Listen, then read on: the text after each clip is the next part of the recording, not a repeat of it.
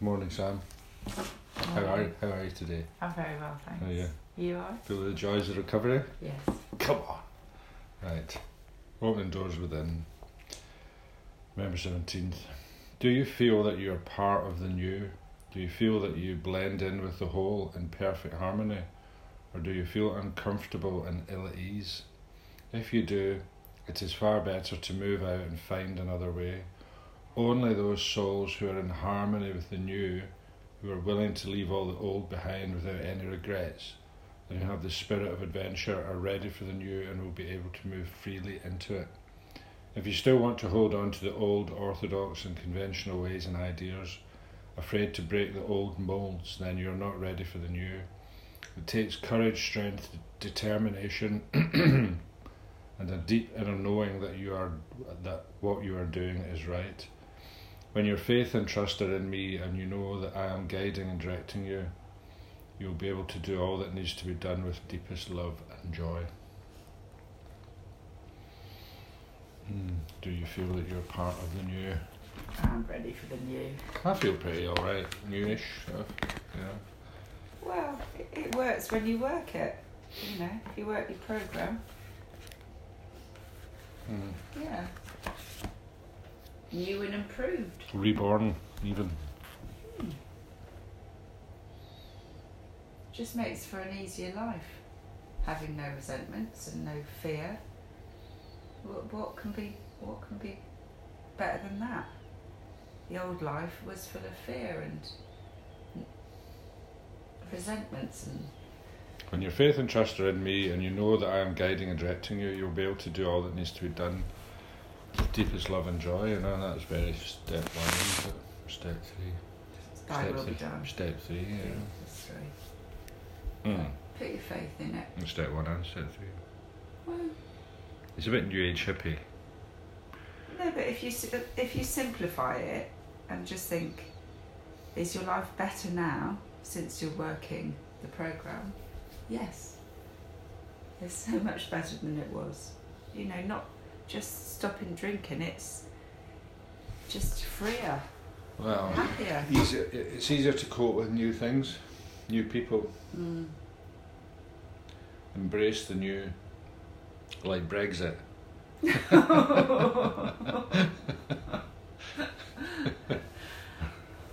Yeah, let's not go there. November 17th, AA thought for the day. Everyone has two personalities, a good and a bad. We are all dual personalities to some extent. When we were drinking, the bad personality was in control. We did things when we were drunk that we would never do when we were sober. When we sober up, we are different people. Then we wonder how we could have done the things we did, but we drink again, and again our bad side comes out. So we're back and forth, always in conflict with our other selves, always in a stew. This division of ourselves is not good. We must somehow become unified. We do this by giving ourselves wholeheartedly to AA and to sobriety. Have I become unified? Meditation for the day. Well done, thou good and faithful servant, enter into the joy of the Lord. These words are for many ordinary people whom the world may pass by unrecognising. Not to the world famed, the proud, the wealthy are these words spoken, but to the quiet followers who serve God unobtrusively yet faithfully, who bear their crosses bravely and put a smiling face to the world. Enter into the joy of thy Lord. Pass into that foolish spiritual life, which is a life of joy and peace. I pray that I may not desire the world's applause. I pray that I may not seek rewards for doing what I believe is right. Yeah. I like the first part of that, the split personality. Yeah, well, I mean, that's the addictive side. The addictive personality, you know, where you've got the real self and the addict. Yeah. I did so many things in active addiction that I'd never ever do sober.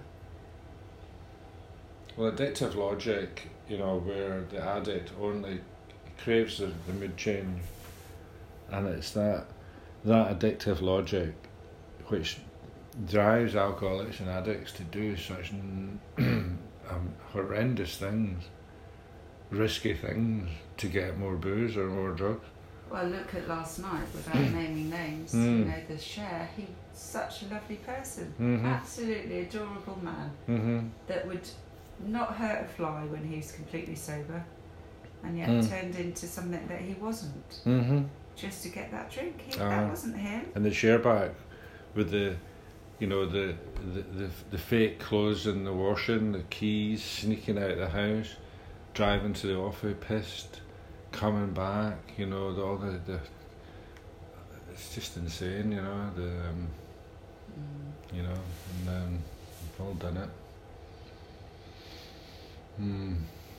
So the idea that you can unify the two sides of your personality, it's a nice idea, but I'm not sure it's possible, you know. Well, I've put my addict bitch straight in the coffin. She's staying there. Is she? Oh, yeah. Buried her alive? She's buried. And when this sort of nail starts coming out, I get the hammer and I hammer her back down. She's never coming out. She's gone. That bitch wants to kill you. That bitch is dead. Fuck that bitch. she's a fucking... Can I say cunt in a podcast? No. Oh, oops. Say we're fucking light.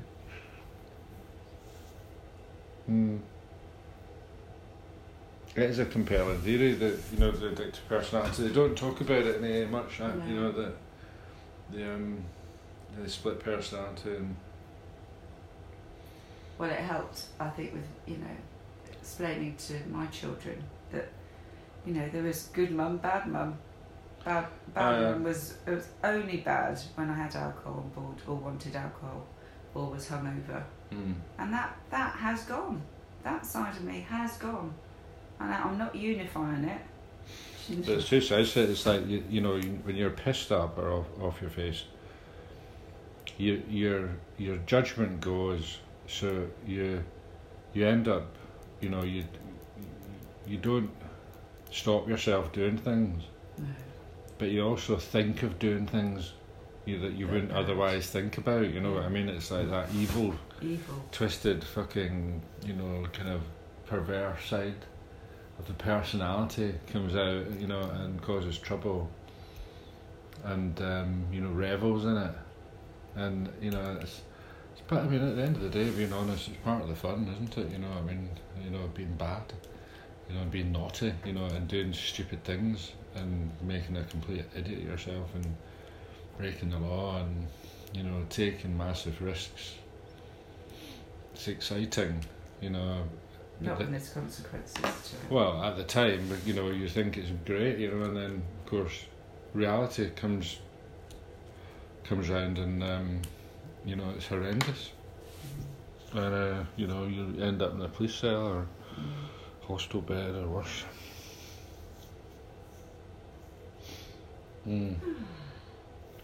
Yeah, there's quite a lot in that one today. Yeah. Wholeheartedly to you. Feeling, I mean, not desire the world's applause. Yeah, a bit of humility. But the only cure for, you know, the split personality is abstinence. Yeah. Because that's the thing, isn't it? You know, talk about the physical craving, you know, mental obsession, and, you know, so you don't pick up the first drink, but it's like that. But you pick up the first drink or drug, the addict's back. You know, you're empowering the addictive personality side. Oh, it's just straight out of the coffin. Yeah, so it's another way of looking at it, isn't it? Rather than, you know, like a physical allergy, it's that it's kind of split personality, you know. And if you don't ever touch anything, that the addict's powerless. But if you start taking stuff, then your real self becomes powerless, and your addict overwhelms your real self, and he or she's gone, lost, and it's you're the one who's buried. Frightening. They don't go there. Yeah. Time to get to a meeting. Yeah, I think so, yeah. Well, how long's it been? 12 hours? Meeting junkies. Yeah. Oh, that's 10 minutes, so. We need to do some meditation. Have a great day.